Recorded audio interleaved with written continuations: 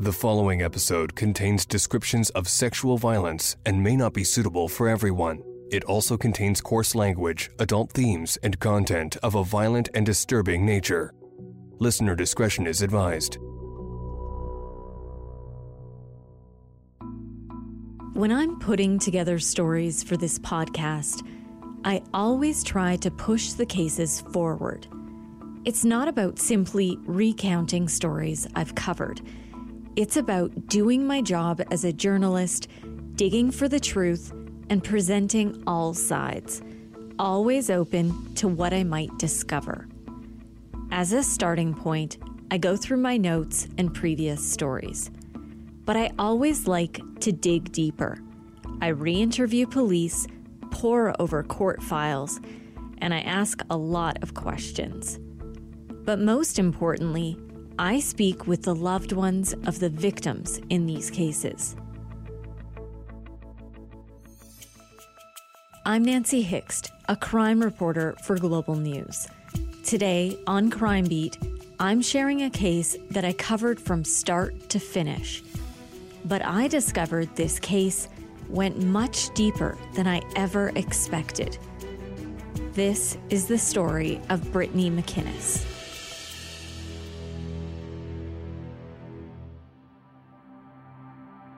In January 2010, Brittney McInnes was on Christmas break. She was enjoying the time away from school. At 17, Brittney's top priorities were family and friends, which included her very best friend, Ashley. They were inseparable since the day they met 8 years earlier, back when they were in grade 4. She was different from anybody I've ever met in my life. You know, when you meet someone and you just click. It wasn't out of the ordinary for Brittney to sleep over at Ashley's. It was all the time. We were pretty much always together. If I wasn't at her house, she was at mine.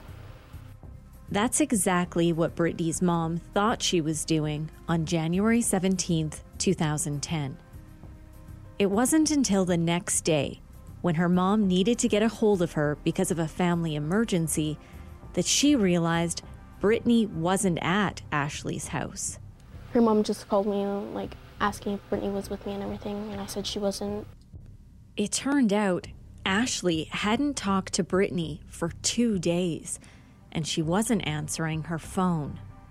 I texted her and I called her and she didn't answer. Her phone went straight to voicemail and everything. It was kind of weird. Have you ever had that happen? No. Brittney was missing. To help you understand just how out of character this was for Brittney, I need to take you back. She was the middle of 3 siblings. She had an older brother and a younger sister, Katie, who she adored. They were very close. I mean, we got in trouble for hanging out too much. Our parents told us we had to make friends and not hang out with each other all the time. That's Katie. The sisters had nicknames for each other. Brittney called Katie Kit Kat, and she called Brittney Biddy. When you say it, it sounds kind of biased, but really, she would just come home with presents for you, randomly, and just be like, oh, I saw this, here you go, I thought you'd like it, draw me pictures to, tell me how much she loves me. She gave me, a card, and I have it laminated, and it just says on it, oh, I hope you have such a good day, Kit Kat, love you, love your biggest fan, just stuff like that. The 2 sisters shared a room for most of their childhood. Their walls were covered in posters of the Jonas Brothers. Katie's favorite was Nick, and Brittney's was Joe. She wrote the words, "I love Joe Jonas," on her desk. The girls sang songs, shared jokes, and played games. Because we shared a room, I think that really helped us become really, really close, because at nighttime, if we wanted to stay up, we would practice this thing called Parents Are Coming, and we would jump into bed and pretend we were sleeping, and we practiced that 4 or 5 times, and then we just played in our rooms together at night, and then that way we had down pat. If we could hear our parents coming down the stairs, we could just pretend we were sleeping. So I remember a lot when we were kids, we just I don't even think, she didn't really make me feel like I was a younger sibling. It was more or less we were just best friends. They also had a much larger blended family. When they were really little, their parents split up. Then, when Brittney was just 3 years old, her mother, Kelly, moved in with Brad Ritz. They were in love, and to Kelly's 3 kids, he soon became dad. I started looking up to Brad more as like a father figure because he was the only like dad I had in my life. So it's basically like when my real dad kind of left. We did call Brad dad while my real dad was in our lives. Because I remember when I was quite young and my mom told us, I called him dad by accident. My mom said that he really liked that we called him dad, so asked us to keep doing it. Brad had several children of his own from a previous relationship. So when they all got together, it was a full house. It's quite a big family, to be honest with you. We also had 3 stepbrothers, which were Brad's kids that we grew up with as well. And I also have a half-sister on my real dad's side. We lived in like quite a small place, and when my brothers visited, it was just like a riot because there was about 8 of us in like this like 4-plex. So it was like absolutely ridiculous. One of their favorite things to do when the siblings were all together was get up early and watch cartoons. Their favorite show was Power Rangers. Go, go, Power Rangers! Go, go, Power And then after Power Rangers, we would go outside and like reenact with each other what we just watched. We all had like our own Power Ranger that we wore, because like obviously there's 6 of them and there's 6 of us. So we each had like our own color, and we all got like necklaces with like that color of the Power Ranger, and we would tie like blanket or towels around our necks to pretend that it was like our Power Ranger cape and all that. Like we were super into like watching Power Rangers every morning. It was ridiculous. Brittney had a thing for superheroes. In fact, she called herself Superman. My sister like can't remember how young she was, but she just like posted on Facebook like I have something to share with everybody, and it's like a huge secret. Then like every day she would like be like, oh, almost there, I'm almost gonna share it. And then my auntie commented, and my auntie's like, Brittney, I have something to tell you. Like, I just want you to know that I'm Superman. And my sister's like, it's not nice to steal people's identity. And for some reason, she just decided that she was Superman, and that's like what people knew her as. And she even put it as like a name tag on like where she worked. She just said like Superman stickers and everything. She was just Superman. When Brittney was a teenager, the family moved into a larger house. Her parents thought the 2 sisters would be thrilled to have their own space. I remember getting my own room at like maybe 14, and in the mornings I would still go down to her room to get ready, and my parents were like, are you serious? Like, we gave you guys separate rooms and you guys are still like hanging out together in the same room all the time. Like, what was the point of us giving you separate rooms? With so many kids in the house, it made sense that Brittney's father, Brad, ran a bit of a tight ship. There were a lot of rules. When we came home after school, we would be forced to sit down and study for 1 hour every single day. And then we would get up and do the dishes, and then we'd basically just have to go to bed, and we just obliged. We just did everything he asked us to do. I mean, if we didn't, we would be grounded or we would get yelled at. But predictably, children like to test boundaries. And Katie said they learned what they could get away with, like secretly watching a movie on their iPods at night, and they also quickly learned what they couldn't do.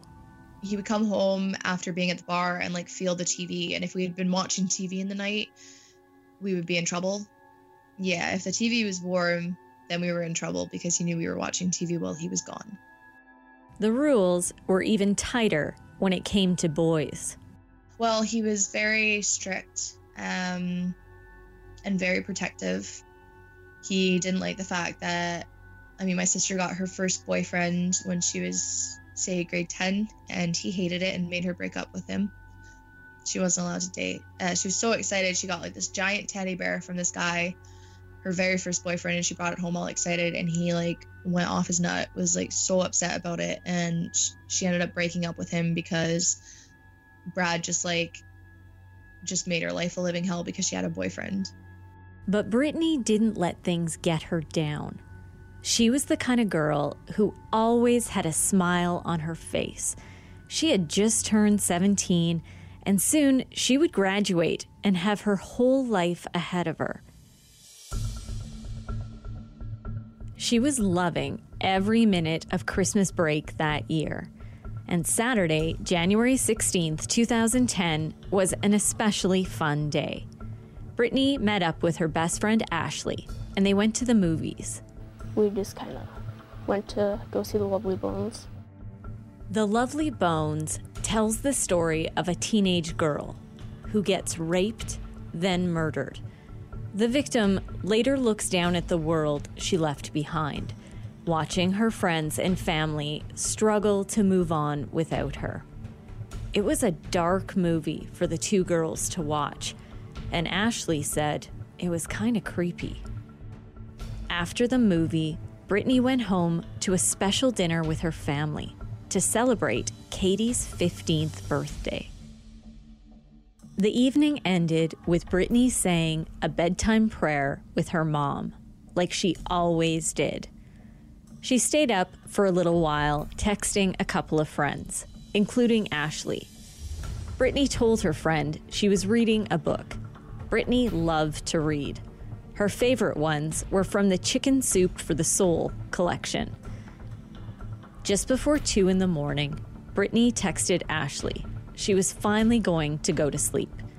The next day was going to be busy. Brittney had plans to take Katie shopping. So she sent one final message. "Good night, buddy. Sleep well." Ashley texted back. "Okay, pal. Have a good sleep. Don't let the bed bugs bite. Hard." You can find answers to just about anything online, but what about those mysteries that can't seem to be solved? Spooky secrets which have stumped even the cleverest of clickers. Well, set the mouse aside because the myths have met their match in the Spotify original, Internet Urban Legends. Every Tuesday, evidence expert Loie Lane and skeptic Eleanor Barnes investigate the internet's creepiest conundrums, covering conspiracy theories and combing through clues to separate hoax from haunt. Together, they tackle the terrors of Twitter, TikTok horror stories, paranormal YouTube videos, and every unsettling internet tale in between. Each episode is chock full of disturbing details which are either truly demented or ripe for debunking. Can the gruesome twosome solve these mysteries? Or will they remain internet urban legends? Wade through the weirdest stories on the web and follow the Spotify original from Parcast, Internet Urban Legends. Listen free only on Spotify. My sister was going to take me shopping for my birthday, as she did practically every single year. And she had saved some money up, and she took some cash out and tucked that away for me. And we were going to go on the Sunday. So the next morning, I'd gotten up, and we went to church every Sunday, like practically religiously. So my mom and I got up to go to church, and I was trying to convince my sister to come with us, but she was just too tired. So I was like banging on her door. I was like, "Wake up!" And she's like, No, I'm too tired. I'm just gonna stay in. I was like, right, okay. So Mom and I went to church. But that sister shopping day wouldn't happen. And Katie had no idea her whole world was about to come crashing down. Came home and Brad answered the door.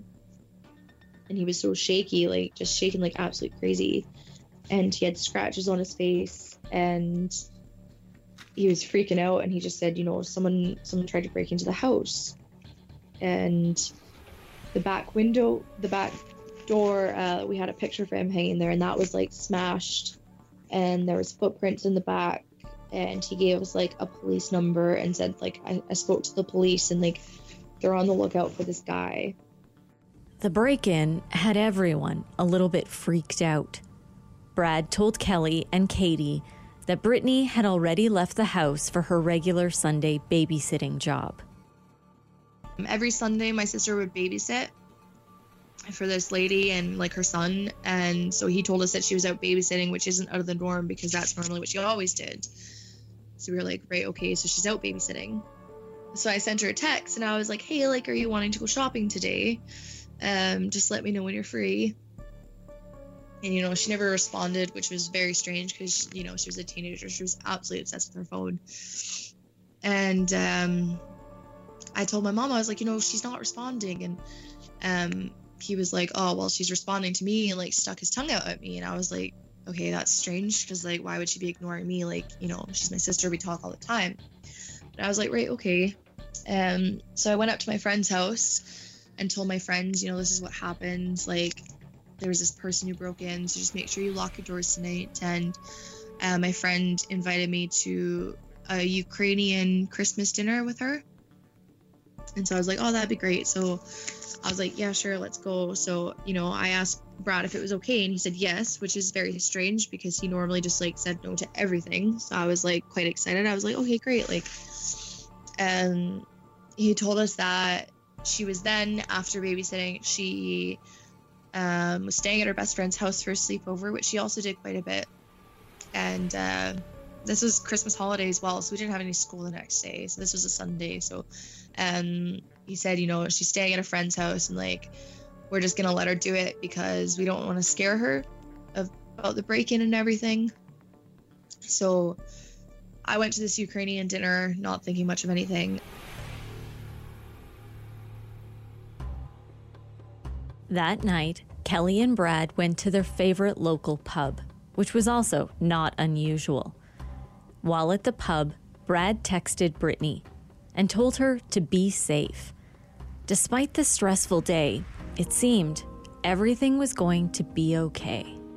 I was running late. I was supposed to be home at a specific time, and when they say be home at this time, you have to be home at that time. And I called him and I was like, I'm really sorry, but like, I'm running behind. Is it okay if like I stay like an extra hour or something? Blah, blah, blah. And he's like, oh yeah, that's totally fine.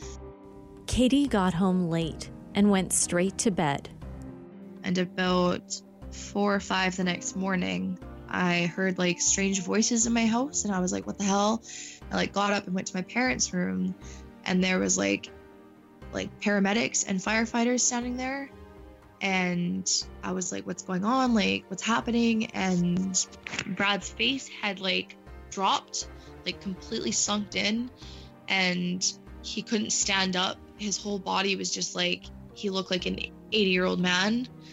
And these police officers had to drag him out of the house because obviously he needed to go to the hospital. Like, it looked like he had a stroke or something. And like, the way he was walking, his knees were like buckling together, like he couldn't walk. Brad was rushed to hospital. Kelly and Katie went to be by his side. Kelly needed to track down Brittney. We were at the hospital, and my mom was trying to get a hold of Brittney to let her know what was happening with Brad. And she called Brittney's phone, but it was off. And so she called Ashley, which is the girl that she was supposed to be staying at. And she said, like, I need to speak to Brittney. Something happened. And Ashley's like, I haven't seen Brittney since like Saturday. None of Brittney's friends had seen her. Kelly grabbed Brad's phone and started scrolling through his messages. He had been texting Brittney from the pub the night before, so maybe those texts would explain where she was.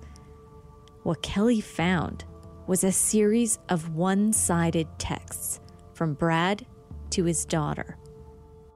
The first, sent Sunday, one day earlier, read, "Okay, call me when you're done." A minute later, he texted, "Don't forget," followed by, "Sure, let us know." About an hour later, Brad texted his daughter again. "Where are you? Let me ask Mom. Okay, be safe." And there was one final unanswered text that Sunday afternoon from Brad to Brittney. It read, "God forgive me." That's when Brittney's mother called police and reported her missing. Investigators searched their home, but there was no sign of the missing teenager. In the meantime, Katie texted her aunt, Brad's sister, and told her what was happening. She agreed to pick Katie up and help search for Brittney. So when my auntie picked me up, we knew that my sister was missing. We knew that like we didn't know where she was, but like I wasn't too concerned at that point. I was like, like I'm sure that there's an explanation. So when my auntie picked me up, we kind of just decided we'd just drive around and like stop at places and just like see what we can find out. So we went to Ashley's house, and that was like her best friend where she was supposed to be staying. And I was like, are you sure you haven't seen her? Like, she's not with a boy, anything like that. And I remember so clearly Ashley being like, no, but like, I know something's happened. Like something bad's happened. And I was like, no, everything's fine, Ashley. It's fine. Like, there's an explanation for this. They went to Brittney's school and her work, but there was no sign of her. We couldn't find her anywhere. So my auntie was like, right, okay, you're going to stay over at our house tonight. Like, we'll go to your house to pack a bag. And I was like, right, okay, so go to my house. And I'm in my bedroom and I'm packing a bag. And I hear my cousin crying. So I go out into the living room. And my cousin is just like shaking like crazy. And she can't decide if she wants to stand or sit. She's just like so antsy. And she's like crying her eyes out. And I was like, what happened? And she's like, don't go downstairs. Just don't go downstairs. And I was like, what are you talking about? And she's like, just don't go downstairs. And my brother was with me at this point. And so obviously, like, we went downstairs. I need to take a minute here to let you know what happened next was disturbing and includes graphic details of sexual abuse and extreme violence. I should also tell you, Katie has had to relive these moments over and over. So when she talks about it, she feels almost detached. It's almost like I'm just telling someone else's story, and it just like there's very little emotion to it anymore because I've just said it so many times that it just doesn't feel real anymore. My auntie was outside when we ran down the stairs, and she was on the phone. And now I know obviously she was on the phone with 911, but I had no idea. I just thought she was on the phone. So we ran downstairs and went to my sister's room, and we were just kind of standing there like, like, why was my cousin freaking out? And my brother opens the closet, and we don't see anything. We're like, right, okay, like, what's going on? And then my brother lifted her mattress, and she was lying there. Brittney was dead.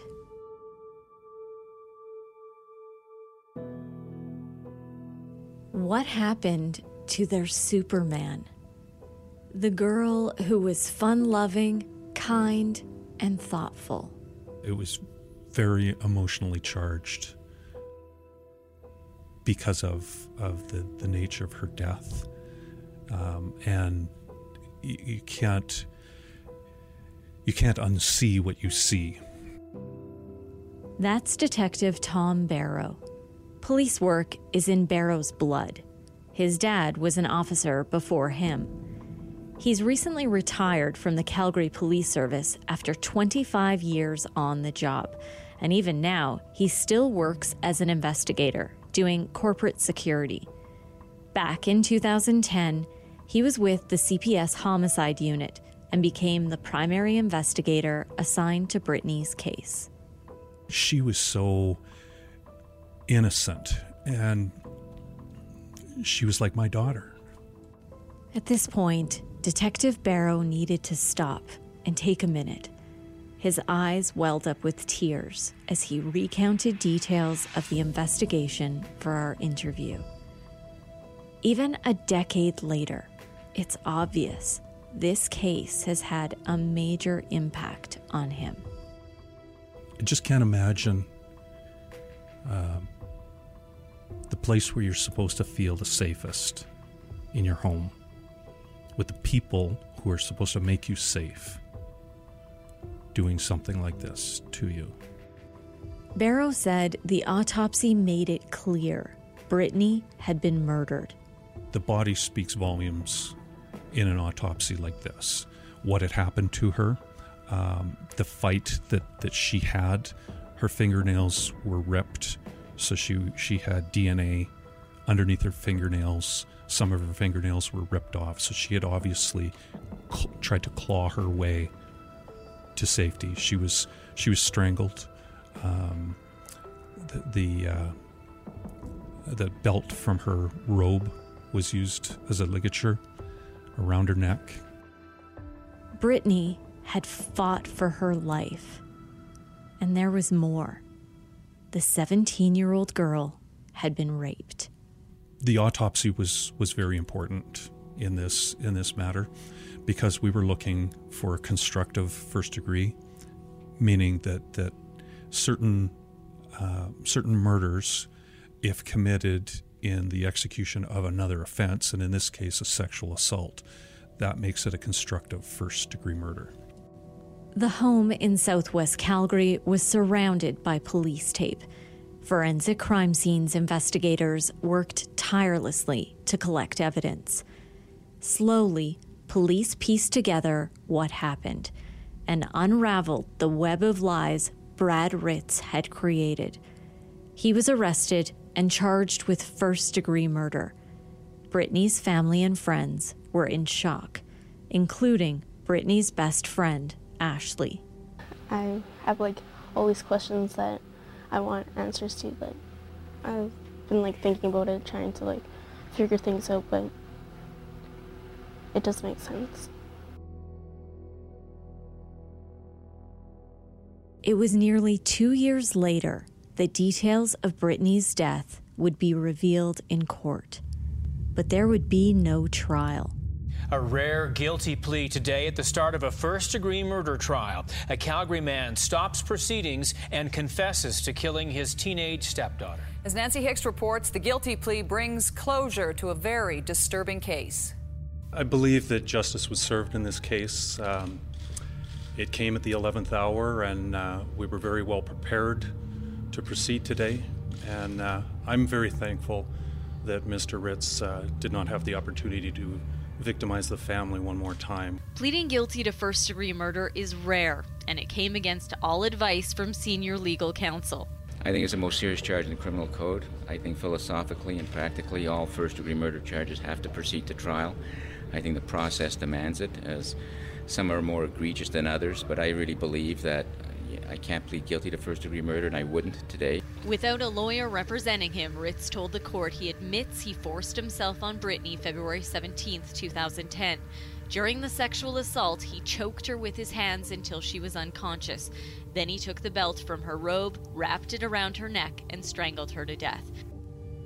Detective Barrow said the evidence against Ritz was strong. There was DNA, and he had confessed to police several times after his arrest. Ritz had fought to keep those confessions out of court, but he lost that battle. That's when he decided to plead guilty. That kept his reenactment of the crime out of the public eye. Instead, his actions were outlined in a lengthy, vivid, and explicit agreed statement of facts that was read in court. I was there that day. The details were horrific and extremely hard to listen to. The facts were based on his interview with police. Those were audio and video recorded. Those recordings have never been made public until now. On January 21st, 2010, 4 days after Brittney was killed, Brad Ritz was discharged from hospital. When he was first admitted, he had presented symptoms of delirium, but his symptoms had disappeared, and police arrested him. He was taken to Calgary Police Headquarters and put into an interview room.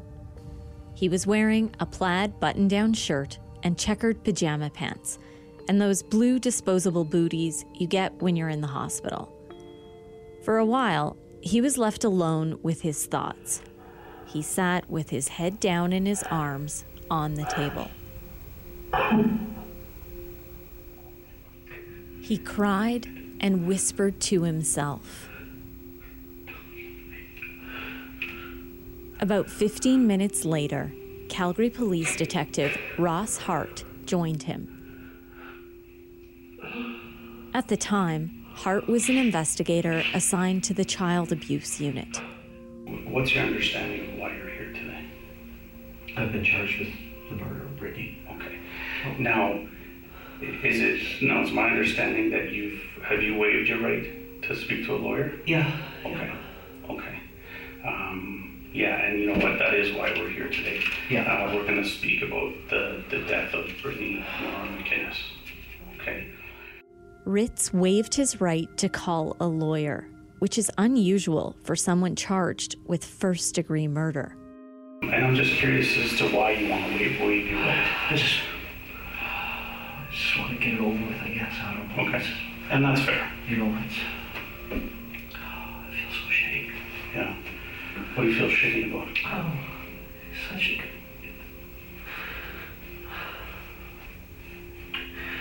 best kid around.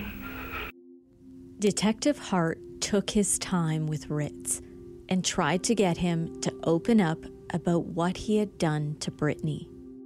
Sunday, woke up. I think I made Kelly and Katie breakfast like I normally do. They went off to church. We were letting Brittney sleep in because she had been working quite a bit and hadn't been feeling that great. Ritz said he went down to Brittney's room to wake her up and ended up sitting on her bed to talk for a while. And she got up and I got up with her and I pushed her back down for some reason that I don't even know why I did. And I struggled with her and kind of went from there. Oh boy. Oh. Never in a million years would I have ever thought I would do something like that. I don't know what snapped in me. No idea. Ritz told the detective his memory of what happened that Sunday morning wasn't great. Hart told him to slow down and they could go through it together, step by step. I should note, through the course of the interview, Ritz gave several confessions, and every time he revealed a little bit more about what he had done. I went down, knocked on the door, and she got up and opened up the door, and like we always do, go sit down on her bed and just talk for a little while. And is that what happens this time? Do you guys sit down and talk? Yeah, we sat down again. Yeah, we sat down and, I said, how was your sleep? Good. And she asked if they went to church, and I said, yeah, they're off at church. And I said, what do you want for breakfast? Because I normally make a Sunday breakfast if everybody's around, or if I'm making breakfast, I make it for everyone. Right. And she said, I think I'm just going to have my Fruit Loops, because she had bought Fruit Loops the day before, I guess, for herself. And we got up off the bed, and I gave her a big hug, and she gave me a hug back, and she goes, we'll go upstairs now, Dad. And for some reason, I didn't go upstairs. I don't know why. So what happened? All I had to do was just say, yeah, let's go upstairs, and it wouldn't. I pushed her back down on the bed. And I know we struggled for a bit, and she scratched me a couple times and stuff. And, I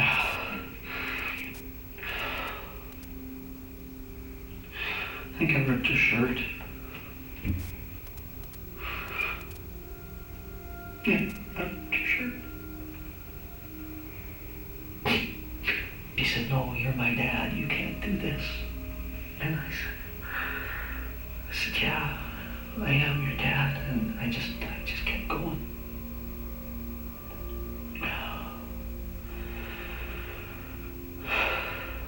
And I think we struggled longer, and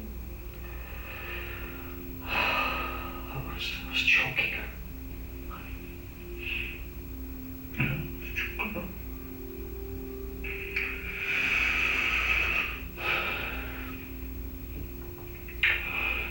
She finally stopped.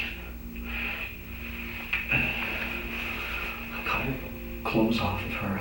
I don't know if I ever did anything to her or not. I honestly don't remember that part. I honestly don't know if I ever did anything more or not.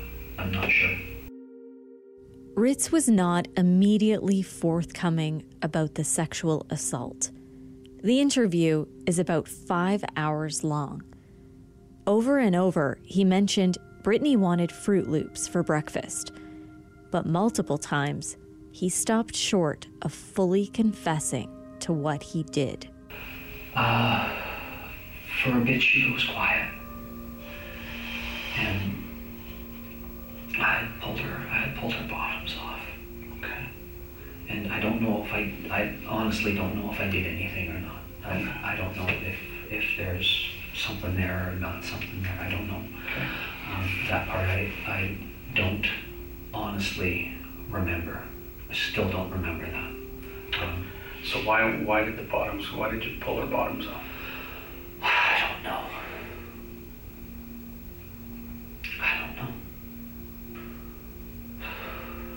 So it's the last thing in the world I ever wanted. What's that? Have sex with her or anything. That just didn't enter my mind. At one point, the detective took a break and got them food. They shared some pizza and talked about hockey, Ritz's upbringing, just casual chit-chat. But eventually, the detective brought the conversation back to Brittney's murder. Hart told Ritz they had evidence, and his story wasn't adding up. And I'm sure you're aware, Brad, that there's, I don't have everything that happened that night.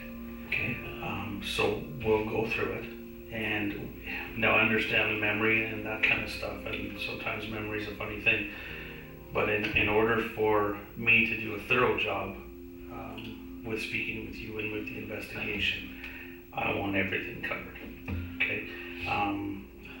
There's obviously parts that I know that you may not know that I know, and I'm not here to hide anything from you, right? And I know that you're not here to hide anything from me. In fairness to everybody, you need to tell me your story. Then, finally, Ritz admitted he raped Brittney. Graphic details of the sexual assault were read in court when he pleaded guilty. But it's chilling to hear the father recount the crime in his own words. Again, it was brief, but... Okay. Now by brief, what do you mean, time span wise? 20 seconds maybe. 20 seconds maybe? Maybe. Okay. So what happens after that? What's Brittney doing? She just kind of laid there. And then I got up. Is she saying something to you? She hadn't said anything to me at that point. Okay.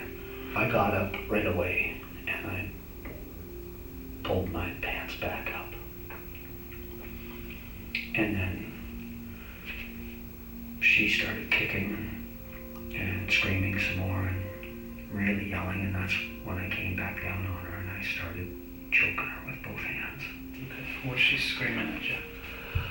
Is she saying something specific, or? I think she's saying, just let me go, Dad. I won't tell anybody. That's what she said. Okay. Ritz said he panicked and started choking her with his hands. She was trying to kick away and everything. She wasn't getting away, obviously. Right. And she finally went limp. And I think I held on even longer after that. Then he grabbed the tie from her robe and strangled her with it. Brittney was dead.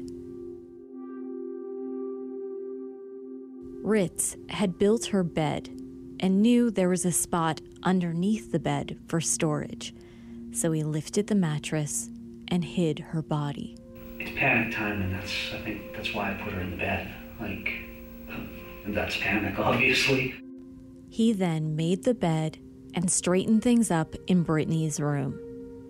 When he looked in the mirror, he realized she had scratched him. That's when he decided to make up a story about someone trying to break into their home to try to explain away his injuries. I really don't have a clue why I would have done that. I honestly don't know.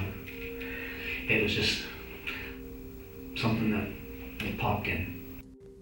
That was the first of many lies he told to try to cover up what he had done. The story that Brittney went babysitting and to sleep over at Ashley's were made up. He admitted to texting Brittney's phone in front of her mother to make it seem like Brittney was okay. And that included the final text. And what did it say? God forgive me. God forgive me.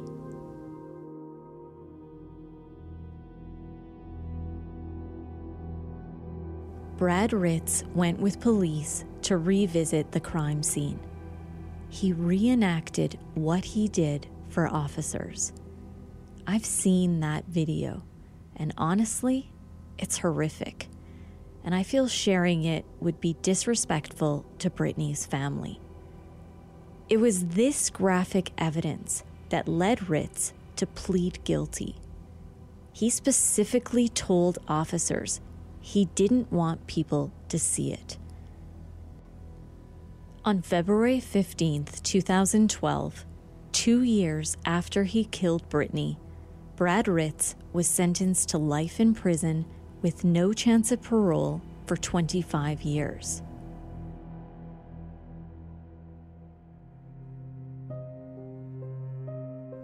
There was one person who wasn't surprised by what Brad had done, and that was Katie, Brittney's sister. He was controlling to the point where if we got up in the middle of the night to go for a pee, he would stomp down the stairs really, really fast to like scream at us to see why we were awake still. I remember when I was like 6 or 7, I would pee in a garbage can because I was too scared to pee in the bathroom. Katie said this was a dark side of Brad. I feel like if I was looking in on this family, like my own family, and I was looking in, I wouldn't suspect a thing. Like, it looked like a really good, close-knit family, and all of a sudden this happens, and it's just like so out of the blue. But like I said, behind closed doors, that's just not how it is. Katie and Brittney were close. They were there for each other through it all. They shared everything, including one horrible secret. I might have been like 11, but we did this thing because like there's a lot that we didn't tell our parents, and so we would say this thing to each other, and it would be like, promise you won't tell the parents. And as soon as you said that, it was like a bond. As soon as you said yes, I promise, like you couldn't tell the parents. Like no matter how bad it was, no matter what it was, you could not tell your parents. Otherwise, like you're breaking that like best friend rule. So she told me, promise you won't tell the parents, and I said yes. And she told me, like, you know, every time I'm sleeping, or no, every morning when Dad says that I was dreaming about something, he actually came into my room and did this to me. And I mean, I promised I wouldn't say anything, so I didn't. And she went to a camp, a Christian camp, for one summer. She went for, I don't even know, a few days, a week maybe. And she told me to make sure I locked my bedroom door because she said, I'm going to be gone and I don't want it to happen to you, so lock your bedroom door. And so I did, and I woke up in the middle of the night and he was doing the same thing to me. You know, we were kids, we were terrified. It was so hard because like he was so good at just like messing with our minds and just making us like want his approval still. Like, as disgusting as that sounds, we still wanted his approval. And like, we were so desperate to have a father figure in our lives. Like, we just wanted him to be the man that everyone else saw him as. The allegations of prior sexual abuse against Brittney and Katie never came out in court. Ritz was never charged for anything beyond Brittney's first-degree murder. The agreed statement of facts only addressed Ritz sexually assaulting Brittney on the day he murdered her. At the time, it was presented as a one-off, that Ritz was a great guy who just had one major lapse in judgment. As I was putting together this podcast, I put in a request through the Correctional Service of Canada to interview him in prison. I was hoping to ask Ritz about the new allegations of sexual abuse, but he declined to speak with me. I can tell you, I was shocked by by what Katie shared with me. And that's the thing that really is annoying, is that everybody just thinks he was just this great guy and just snapped one day, and that's just not true. He portrayed himself as this like great human being. In reality, he was just the devil. I think he was just like so self-indulgent that he just thought he was getting away with it. He just thought he was that person. He's like, I can do whatever I want. I'll get away with whatever I want. And, you know, if we said something, nobody would believe us because, like you said, everyone saw him as this person that, you know, like you said, this was a one-off. Like, no one would suspect him to be that human being. So, I mean, if I shared what he was doing to us, who would believe us?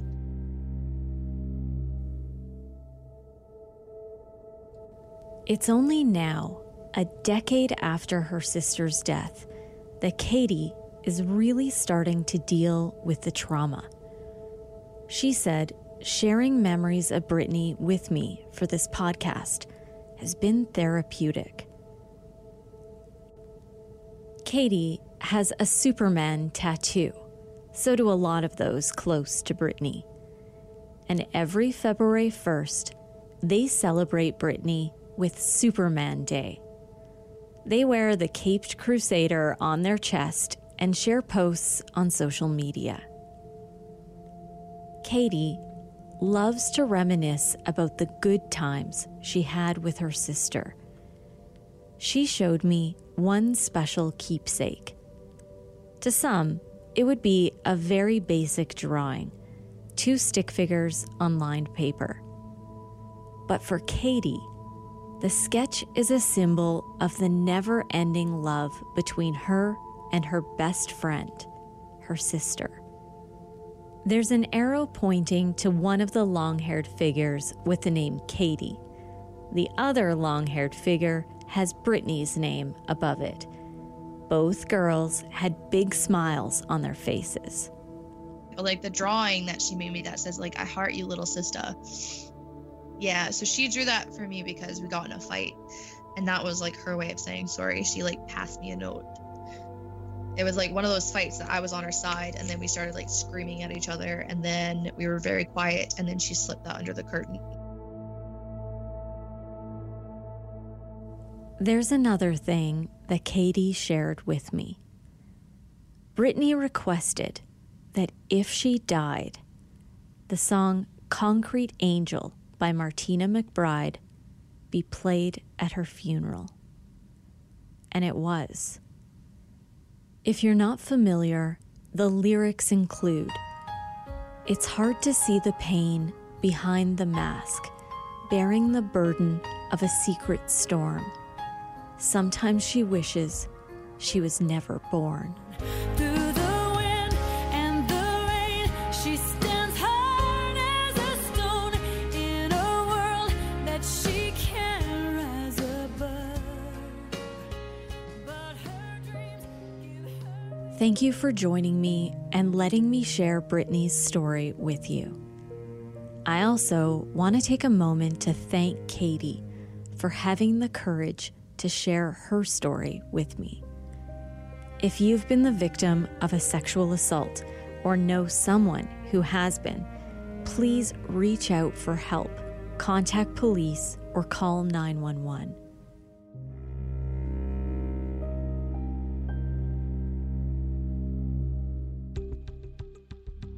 For those new to this podcast, if this is your first time listening to Crime Beat, please go back and listen to the previous episodes. These are all such important stories. Crime Beat is written and produced by me, Nancy Hixt, with producer Dila Velasquez. Audio editing and sound design is by Rob Johnston. Special thanks to photographer-editor Danny Lantella for his work on this episode. And thanks to Chris Bassett, the National Director of Content and Editorial Standards for Global News. I would love to have you tell a friend about this podcast, and you can help me share these important stories by rating and reviewing Crime Beat on Apple Podcasts or wherever you listen. If you have a question about one of the episodes, or about crime reporting in general, send them my way. You can reach me on Twitter at Nancy Hixt, on Facebook at Nancy Hixt Crime Beat, and I'd love to have you join me for added content on Instagram at nancy.hixt. That's nancy.hixt. Thanks again for listening. Please join me next time.